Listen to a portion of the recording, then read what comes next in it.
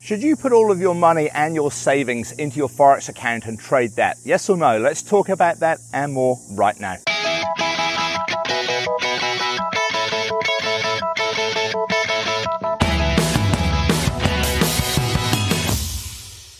Hey traders, Andrew Mitchum here from the Forex Trading Coach with video and podcast number 307. Now I've got a really interesting topic to discuss today. Now it came back from an email here from a client of mine, and we talked about this in quite some depth on my latest live webinar with my clients that I hold each week.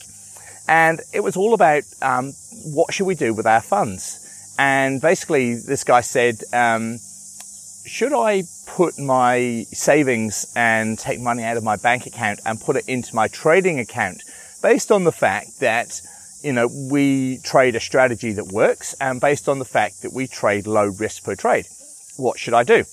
And he said, well, basically, really, is there any advantage one way or the other of what I do? So the two scenarios would be, one, I take out funds and additional savings, put it into my Forex account, trade at really low risk, and probably make way more than the bank are ever going to pay me in a year. I'm probably going to make that in a month, and that would be very fair call. The other thing we discussed was, why don't you maybe look at putting half of that money that you would allocate to your Forex account into your account and half leave with the bank, where sure, it may be earning very, very low interest rate, but also I suppose you could say it's secure, or as secure as you can get. So there's two different options, and if you took that second option, of course, you could say, let's pick some numbers. Let's say I had $100,000 to trade. I put $50,000 in with my broker, $50,000 in the bank, and I'm assuming when I trade, I'm trading $100,000. So I'm doubling up on my normal risk. So you've got a couple of options there, and you know, you can play around with the numbers as it suits you. The important things are this, two things really. Number one, I've got to say this is not financial advice. You know, I'm not saying you should go and do this. This is purely a discussion that we had on the live webinar, and I just wanted to share it with you because I think it's something that a lot of people don't give you that normal everyday experience. And this is coming from experience. This is not suggestions or advice. Really important, that point. The second point is that I'm assuming that if you're thinking, hey Andrew, which way do I go? That you can actually trade. And that's another really important point. You know, the guy that I was talking about, he can trade. You know, he's been on my course for a while. He's doing really well, low risk, etc. You know, he's not gambling. He's not doing silly things. So, you know, it's a couple of assumptions there. I'm assuming that you can trade profitably, consistently, and you're taking low risk. So, assuming that comes into play, and if you can't do that, then you need to come and see me first of all. But assuming you can, then which way do you go? Well, the choice, of course, is really yours, but just a few things to be aware of. Here in New Zealand, there's a company that I've been using over the last year or so. It's called Halifax. Now, Halifax in Australia had something happened back in around October, November.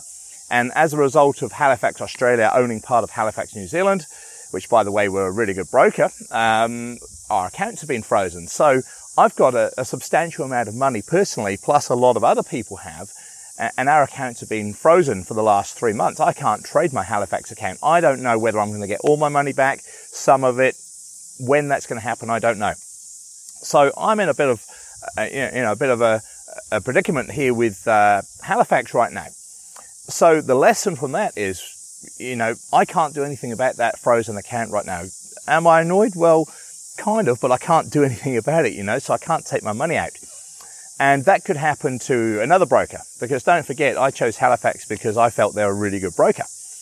You know, and they were up until this happening. And it was actually outside of I suppose, the control of the people I had my money with.